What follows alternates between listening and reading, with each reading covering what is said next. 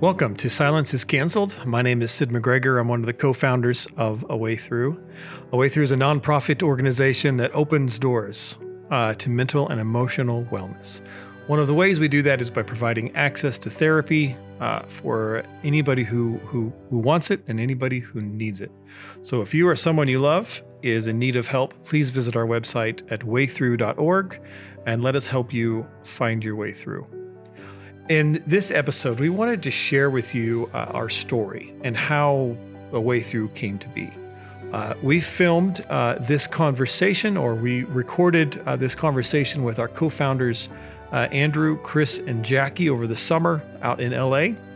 And they just shared their unique connection and the journeys that brought them together. So I hope you enjoy it, and let's take a listen. So remember that day? So how did we start? How did we get this thing going? How did we get to this point? Okay, so if I think back to where it began, I remember getting off work, watching a video, and just being distraught after watching the video. It was the video of George Floyd's murder. And I remember thinking, what the heck? Like, all this time of no color lines, we're all the same, just work really hard, be a really good person. I'm in the middle of a doctorate degree, and yet still we're being murdered in the streets. So I remember being really angry and disappointed and disheartened and angry. And so I thought I had a class to teach the next week. I was supposed to start multicultural perspectives. And I thought, I don't think I can teach this class appropriately. I don't think I can go into the room and not be angry. Yeah. And I knew I had to say some things publicly. And so I wrote a very long text message to some important people in my life to say, this isn't okay. Mm-hmm. I'm really upset. I'm really angry with you all for not fixing it. And at the same time, I also felt responsible for people not knowing how bad it really is. Yeah. Right? Because growing up, we're taught not to scare the white people. Right? So you don't say not to scare the white people. Grandma always said, don't scare the white people. And so we don't say anything. We do our life. We try to stay out of trouble. We try to be good people. The whole American dream thing. And I felt let down, and I was angry. I think a lot of my anger came from the fact that I have so many white friends who I know love me, who I love. However, they weren't seeing this problem. And if they were, they weren't doing anything about it. And so I was angry. So I sent out a few text messages saying, if you don't follow me on social media, please don't, because it's about to get real. And I have hit a point at which I'm no longer willing to be uncomfortable so that other people can be comfortable. So from now on, if it hurts, I'm going to say so. If it makes me uncomfortable, I'm going to say it. If it feels like racism, I'm going to say it. If it's a microaggression, which are those little things that make you feel like, was that racism? No, maybe it wasn't. Maybe they're just trying to be nice. And we then talk ourselves out of that. But because we continue to do that, and we stay silent about how offensive it actually is, people continue to do it, not knowing that it's hurtful. And that's it. You're seeing the buildup of the hurt and the pain. And I remember sitting with one of my therapists, Jasmine, who is a Black female. And there just seemed to be something different. Different isn't the right word, more intense with George Floyd. It's like it hit a tipping point, because obviously we've been seeing this. I mean, if we're eyes wide open for over 400 years, but this particular incident did something to her that I saw is 100% a trauma response. She is carrying this pain inside of her. It was our brother, our father, our husbands, our cousins, our grandfather. And I remember feeling something inside shatter. Yeah. And I was like, I can't put it back together. I don't know. Whatever it was that kept me not saying, I hate this. No, we're not free. No, we haven't gone as far as everybody says we've gone. Whatever that was that kept that tide back broke. Well, and I remember because I talked to Jasmine and I asked her, I'm like, can we have this conversation in a more public forum? And to her credit, she had a proper boundary and said, I'm not ready for that. And so, but I knew as a white man, I needed to have the conversation because something was happening in me that I didn't feel racist, but I felt complicit. Come to find out, not being racist is really not an option. I've learned a lot since then. But that's when I called you up because I saw your posts and I knew our relationship. And then we started talking about the trauma that was happening intergenerationally, racially, all around us. And so for me, it was entering into really uncomfortable conversations, entering into spaces where I had to say things that I was afraid of. And that led to beginning of a podcast, Silence is Canceled. But really, we were sitting there and having this conversation of like, wait a second, a podcast for podcast's sake already exists all over the place. What is the actual purpose? And what we were seeing is that the people who were traumatized, the people that are carrying around their unseen and unheard and unhealed pain aren't getting the help that they need. And us working in, as therapists in the mental health field, we're just like, we can't cure everything. We can't solve all these problems, but we can do something. Yeah, we can get people talking. Yes. Right? We had been conditioned to be silent about our pain, to be silent about our problems, to just work harder and be better. And that's not even just in terms of the race and the social justice issues. Generationally, we've all experienced trauma. Yes. Whether it's white body trauma or black body trauma, whether it's more powerful white body trauma being blown through less powerful white bodies, that's trickling down. And so we've just kept silent about it. And then we attack each other without necessarily even knowing it. Well, and the truth is that pain is like our entrance fee onto planet Earth, right? We're all going to experience it. At one turn or another, one experience or another. But the pain that remains unhealed and unresolved starts acting itself out in our lives. So you and I know that really well. See, that last summer while you guys are observing like the rest of us, right? Like all of us, and beginning this conversation with each other, I was kind of in a space where like I'm seeing this, but I kept myself intentionally distant from it for a couple of reasons. One is I have an activist lifestyle or a life career behind me, and I was watching all these new young activists rise up, and that was really powerful, and I was really sort of proud of this new movement. But also personally, I'd gone through some of my own pain, and I was like, okay, I don't have the energy or the wherewithal to really dive in, and nor do I have right now, at least, the thick skin to deal with putting posts out and doing things, because it always comes back, in different ways. And so there was some legitimate self-care in there, but in that, I was also thinking through, like, this is a big deal. Like, I should have a voice in this, and I should have questions, and I should have conversation. But there was that tentative nature that I was nurturing a bit to self-care, and also realizing other voices need to be speaking as well. I was on a road trip from Colorado out to New York to record music. And we were talking about, what to do with music. And because my own sort of therapeutic history, I was like, okay, I think I want to start an organization down the road that helps people get access to therapy, the access that I... Because that's like the common thread. Right. We're working in therapy, also benefiting from therapy. You're getting therapy. Yeah, but so many people can't afford it. And I wasn't really linking that to the racial conversation going on. I just knew that people needed help. It wasn't an exclusive thing. It was just like, there's people everywhere that need help, and they can't afford it. And so what can I do? And it was for me like this thing that was going to happen way out there. Like I was totally like, all right, when I make it big in music, that's when I'm going to use some of that money and start my foundation, right? And a friend of mine asked me one day, she was like, when have you ever waited to have money to start something important? I was like, Yeah. Okay. Good point. And so I just started doing a little bit of research, but that was about it. That was what I was doing while you guys were having these intense conversations. Well, what's interesting is like I have like a million ideas, but an inch of progress, right?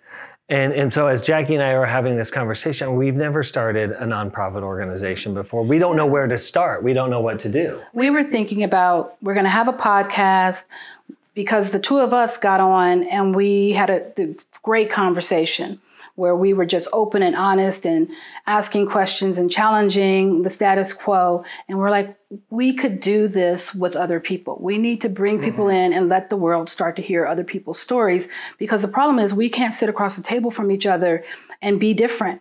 Yes. One or the other is pretending like everything's okay and we agree.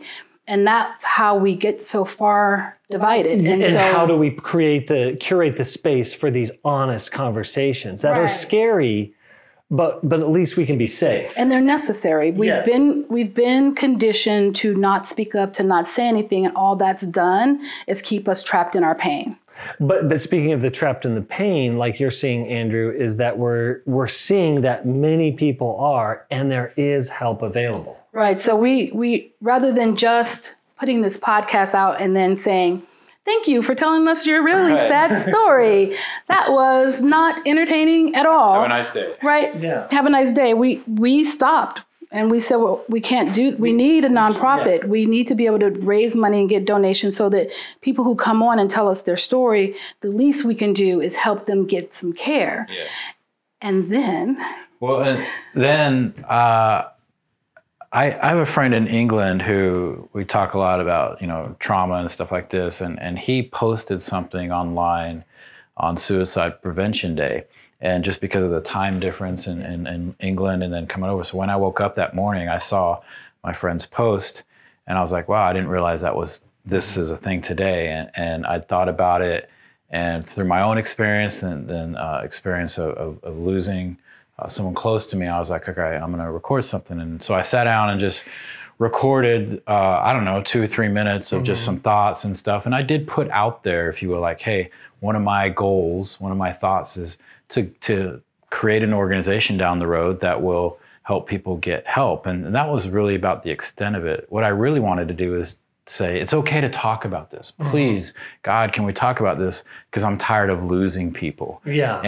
And so, I just put out there, and someday through music, through whatever, I'm going to be a part of starting something that will get people help. And I don't know, 4, 5, 6 hours later that day, I get a phone call from Chris Williams on my phone. I'm like, man, I haven't talked to him in like years, And I had a feeling right away, knowing your work, that this probably had something to do with my video. Post, but I had no idea it was going to be this. I just thought, oh, Chris just wants to check in and make sure I'm okay. And I was like, that's cool. And so I picked up, and I don't know what you saw and what you thought or what you were doing when you saw it, but that's how I kind of got connected in this conversation. Part of what I was seeing through the pandemic and our quarantine experience, our shutdown experience, is that the mental health issues were increasing at alarming rates. Yeah.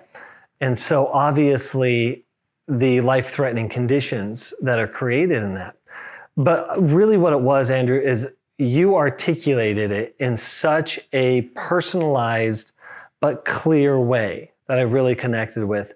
And there was just that thing inside of me as we were wrestling with how do we do a nonprofit, I knew of your history in the nonprofit world. Right. And honestly, I was just like, I know enough to know what I don't know. And Andrew knows, I want to call Andrew and pick your brain about what it would, this idea, and what are things that I need to know to start moving this thing down the road. Yeah, and for me, you told me about Jackie. Obviously, we hadn't met yet, and I was like, okay, there's some differences in our ideas, which is fine. That's always true. But there's enough parallel, and I started like, wow, this is interesting. Because one of my hesitancies was I didn't want to ever start another organization by myself. Yeah. And for a number of reasons. And so, basically, I think we concluded the call like, hey, let's get on a call with Jackie soon and just have a conversation. There wasn't any commitments or any, hey, let's do this. It was just like, wow, we got these interesting ideas. And it was helping me because I was looking at the racial issues going on around in our country going, okay, this might be a way in, if you will, a practical and effective way in. I did write a song that was inspired by the whole summer, really, and that was a bit of a gift, if you will, a contribution, but nothing more than that. And that was kind of bothering me. Mm-hmm. But I also, as an activist, I want activism to be effective. Yeah. Not just out there with a megaphone and then you go home. And so, yeah, it was a really empowering conversation. I don't know how many weeks later that we got to. Well, the Suicide Awareness Day is October 1st. Okay. So it was by the end of November that we were saying, hey, let's form this and reveal it. Well, even before that, though, when we met on Zoom, mm-hmm. the three of us, right? And that's when you and I first saw each other's face and met. And I think I remember we just told each other's, we told our story. Yeah. We told each other our stories. Just to get to know each other. And there wasn't an agenda. There wasn't a plan of action. It was just, and it built from there. And I think we did that 3 or 4 times where we mm-hmm. just sort of started to unpackage each other a little bit. And it started to come to shape. It started to come to life. It became something that was starting to gain energy. Mm-hmm. I think our ideas, like you said, they were a little different, but they aligned enough that we could make it work. And what we ended up doing was it was including everyone, right? So we say we want to serve marginalized, diverse, and underserved populations. Absolutely. And that's inclusive, right? There are underserved populations. Yeah, underserved and under-resourced everywhere. Everywhere. Yeah. It's not just a matter of not having funding. It's not just a matter of being broke or being poor. Mm-hmm. Well, also too, and we talk about like middle-class people can't access therapy for even the economic reasons, just because of the expense, the insurance institutions, maybe whatever, and the thing that we had in common is we wanted to bypass all the red tape and just how do we direct, whether it's a kid in inner city LA mm-hmm. or someone. Or a kid in Coto de Caza. Yeah, I don't know where that is, but South Orange County. Or one of my players in Golden, Colorado, mm-hmm. and just to get people help, and then in that sort of arena, have a conversation about race and identity and ethnicity. And I think the powerful thing for me, or one of the powerful things, is us. Yes. Just the dynamic, I'm mixed race, Black father, white mother, from England, African-American woman, white guy, and we get mm-hmm. to model and live this out. And I really have enjoyed I won't ever call them uncomfortable, but real conversations where I'm like, can I say this, or can I think this, or can I, or my question about this, and because it's safe, because there's relationship and there's a recognition that we know each other's heart. And I think beneath all of that is our own work. Yeah. Is that each of us have had access to be able to look and heal from some of our pains, to work on, for myself, some of my depression and anxiety and historical traumas and addictive issues that were continuing to hijack. But that work itself allowed me at least to have the conversation and feel less threatened, and also for you guys to be able to create a safe environment for that to happen, and a safe environment to disagree. Right, same. I'm a Black woman, and in my culture, we were taught that we don't go out and tell anybody our business, and so therapy is just not something that's really all that common. Mm-hmm. And growing up in the inner city, it's certainly not something that's that common unless you are in trouble, right? So the therapist represents the system. Gotcha. And so you don't tell the system anything that could get you taken out of your home, right? Or So therapy in that context is a threat, not a benefit. Right. Yeah. Is it seen as a weakness? Like I would say in the communities I've run in, like in the past, it's like, there must be something wrong with you, so you're going to get something fixed. Right. Which in itself, there's probably some truth in that, but it was that stigma of, you're not all together. Well, you're weak and you should have a stronger mind and you should be able to control whatever the situation is. You shouldn't need someone to help you through it. Well, there's this sort of cloud of shame over struggling mentally. Right. Being in the military, one of the things we would hear is suck it up, right? Be a man, be a woman, be tough. And growing up, same thing. We had to be strong. If someone saw you cry, that was a weakness. And strong being defined as non-emotional. Non-emotional, not telling anyone you have a problem. Just living your life as though everything's fine, everything's normal, everything's okay, even though you're living in a home where you're being terrorized. So it was this conversation that we kept having, right? And I remember just like, I don't remember what it was, but we had a meeting plan. Was it somewhere in November? And we all got on, and I was like, okay, like we can keep having this conversation, but if we want to do something, let's do it. And for me, the thinking was end of year, it's a time of giving and people donate. And I was like, okay, we could do something. And I think I remember putting out to you too, hey, if there's something we want to do, there's some official things we need to do and start building. And together we chose the date of December 1st to sort of reveal ourselves to the world. We went through a process of getting a name and building a website. And that's when this team started to come together. I think that's the key, is that once we made that step, a tangible step in the direction of this is real, that we get the initial beginnings of an organization with an ability to generate some resources, there seemed to be a magnetism, like a gravitational pull. Well, because when you guys were talking, I was in New York talking with Sid and talking about some of these issues, but really we're focused on music. And then Sid connected me with Joe, and that was sometime in August. I think he and I got on the phone, and again, they were just trying to help me with music. But then I remember saying to both Sid and Joe, I was like, I just had this conversation with Chris and I met Jackie.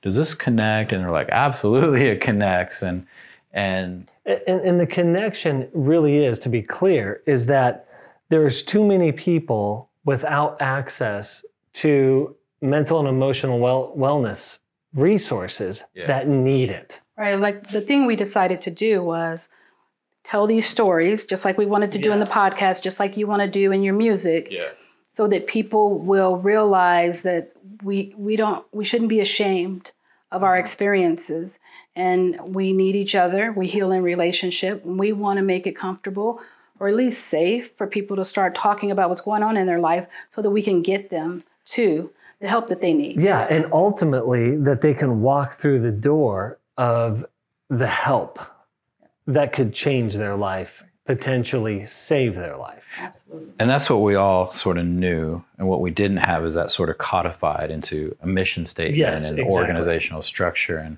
I remember in December, just like, all right, we're incorporated. We had our 501c3 process going, and we raised some money to get us started by the end of the year. And we brought Diana in, and she led us through the mission statement and the values process. Susan, getting us a social media presence that made us look like we knew what was going on, and Asia with admin. Obviously Joe and what he brought as far as some leadership and guidance, and just all these people that just sort of kept coming in. Each of these names represent, for me, two things.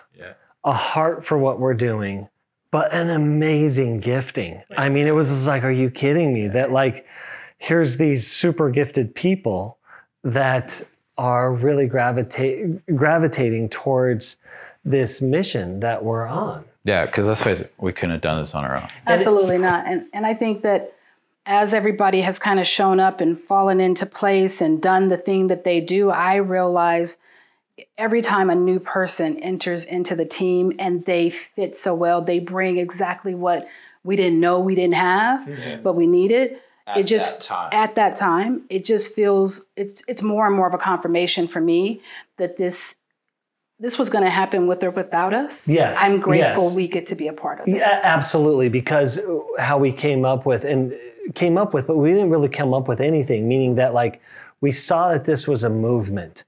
And it's sort of like get in the movement or get out of the way. Yeah. But we also know that if it's going to be a movement, we've got to have people a part of the movement. And it's got to be a collaboration of many people that are passionate about the same thing. Yeah, and the work that's happened, you know, we revealed in December 1st. I think I remember like, all right, July 1st, we'll launch. You know, thinking, it seems so far away. 7 or 8 months, whatever that was, and here we are. We got time. It's July 2nd, you know, 2021, and we have launched. We have structure. We have digital presence. We have a staff. We have funding. There's a lot of work to do, but therapists can connect with the movement and join. People who need help can come to the website and join. And there's other things we want to do, like, you know, we've talked about research and scholarships and really connecting in especially under-resourced communities and breaking stigma and telling stories. But it's, yeah, we've both driven this as well as been along for the ride. Kind of followed the noise, followed our nose where it was leading. Yeah. And I want to go back to something I think was important, at least for me in my process here, is that I kept thinking, especially as a therapist in private practice and having a group practice, that the pain point is that I'm fully aware that I've priced out much of the population. For most of my career so far, I've priced out myself. Like, that's kind of bananas. Like, that's weird, a weird space to be in. And also knowing that there is a justice part of this, that therapy in really good spaces is a privilege for the few. And I'm like, how is there a way we can make it a right for the many? Which for me meant financial resources. And certainly that's true, and it's at the heartbeat of what we're doing. But our conversations, those Friday mornings, week after week after week, coming together, grinding it out, talking it out, you guys really helped me see that stigma, although it's much better today than it has been, is still alive and well. And when I saw it, I'm like, stigma is killing people. It's literally killing people. And therefore, we've got to go after this. We got to be better storytellers. So at the heartbeat of it, as we're providing both financial resources and therapeutic resources for people, we are providing better stories to break stigma so that truly therapy can be a right for the many instead of a privilege for the few. So you said something that really is close to my heart in this, when you use the word justice, because my background in the nonprofit sector, my whole career has been, you know, human rights, international development around the world. And it's kind of easy. Well, it's not so easy, but those were issues of justice to me, you know, poverty and wealth and access to things like water and housing and schooling, you know, education and whatnot. And people have asked me, you know, like, you know, what do you do? And I still say I'm a humanitarian, you know, I'm a human rights professional. And it's taken me a little while, but learning that this is a justice issue as well. Yeah, it should be an access, you know, people should have access to care, just like healthcare. And so for me in the evolution of my career, it's been really empowering to go, yeah, I'm still a humanitarian. I'm still telling stories. I've always believed that stories create empathy, and empathy is what changes the world, right? And so when you say that, it just excites me even more, because I'm still doing what I've always done, but just in a, if you will, a different, I don't want to say direction, but a different platform. And I've said this to some friends, you know, I've gotten to do some really important things in my life and really amazing things. This might be, I think, some of the more important work that I've ever done, because it's underneath everything, you know, culture of poverty, a culture of not having, of not believing that you can have, and not believe you can, and not just material things, but mental health, being of right mind is for someone else, and that I've seen in not only my own life, but my family's life and others around me. And that's that stigma. It's like, oh, it's not for me. I'm too out there. I'm too poor. I'm too whatever it is. Right. And I think when people wonder why we are at the point of talking about stigma, when we started out talking about George Floyd's murder, it's because we thought people aren't well to be able to do this thing. Yeah. And then the trauma that it causes to stand around and watch that happen, feeling so helpless and so unable to make it stop. Yes. And that's generational trauma.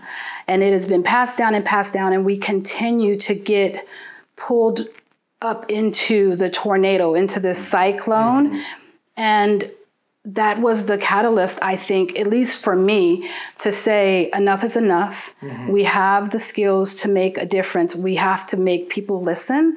And in order to give them something to listen to, we have to tell our stories. And so the murder of George Floyd really pushed us to start to talk about the problems we see in the world, which takes us back to the humanitarian piece. This is an issue. Everybody is struggling, and we were in the middle of a pandemic, right? And so there is going to be a tsunami of mental health issues that are coming. They're coming. Absolutely. And as mental health professionals and humanitarian professionals, we shouldn't sit around and wait for it to come on shore. We needed to get ready. And I think that that's really what A Way Through is about, is getting ready for whoever that person is, whoever comes through our door, whoever contacts us, getting ready to help them find what they need, find the resources, find the connections, find the therapist that could help save their life. Even find the courage, because you know what? I heard her story. I heard his story, and that gives me just enough courage to walk through that open door and get help for themselves. We find that solidarity in that. And something that you said, Jackie, is that I love this line from the spiritual writer Richard Rohr. He says, the pain that we do not transform, we transmit. Right. And of course, in our offices, we see that acted out in real time on a daily basis. And so A Way Through exists, that everyone has the opportunity to transform their pain rather than transmit their pain. Right, absolutely. It also reminds me of a quote, a Rumi quote, which is what we're asking people to do. And this is hard. The wound is where the light shines in. Yeah, that's exactly right. And we are asking people to open their soul a bit, but for healing, and for healing of themselves, for healing of their relationships, for healing of our communities, indeed our society, right? Because I learned this truth: hurt people. Yeah. And so that's a universal, right? It's not black, white, or anything else. Hurt people, damaged people, damage other people. And we have to intervene into those cycles if there's any hope for any of us. And we have to stop saying we're not hurt. Exactly. Right? That's it. I'm fine. Yeah. I'm okay. No, you're actually not okay, and you're hurting other people because you're transmitting it through other people. Absolutely. And then where we have decided we're coming into your life, or anyone's life, including our own, is when you recognize that I'm done hurting, both personally and relationally, that now you have access. We can help you in that spot. There are no barriers. Exactly. And that takes the excuse. Listen, we are an open door, an open door to mental and emotional wellness. And I think it's one of the honors of my life to get to be with you guys and have this conversation cool. And then work on this team. And I'm so grateful. And there's some amazing things ahead of us. Absolutely. When you think about our values and what this work means to us, there are some amazing things ahead of us. And we've already been surrounded by amazing people. Oh my goodness, it's incredible. Yeah. Right. Love you guys. Love you. Yes. I hope you enjoyed our story, and I hope that it helps you understand our hearts and our values. At A Way Through, we're in this movement to break the stigma around mental health and to create access. And telling stories is part of that. And our story and how we came together, that's part of it. If you want to join us, there are 3 ways you can do that. First, if you need help, you can go to our website, you can click on Get Help, and you can let us help you get on that journey today. If you're a therapist, we're building a provider network. You can join us. You can provide the help for the people who need it. You can click on Give Help, and let's help open these doors. If you want to support us financially, you can gift help. Your donation will break stigma, and it will create access, and it will change someone's life. Guarantee it. You can find us on Facebook. Please follow us there at waythrough.org. As always, stay safe. Let the people around you know they matter. And please know there's always a way through.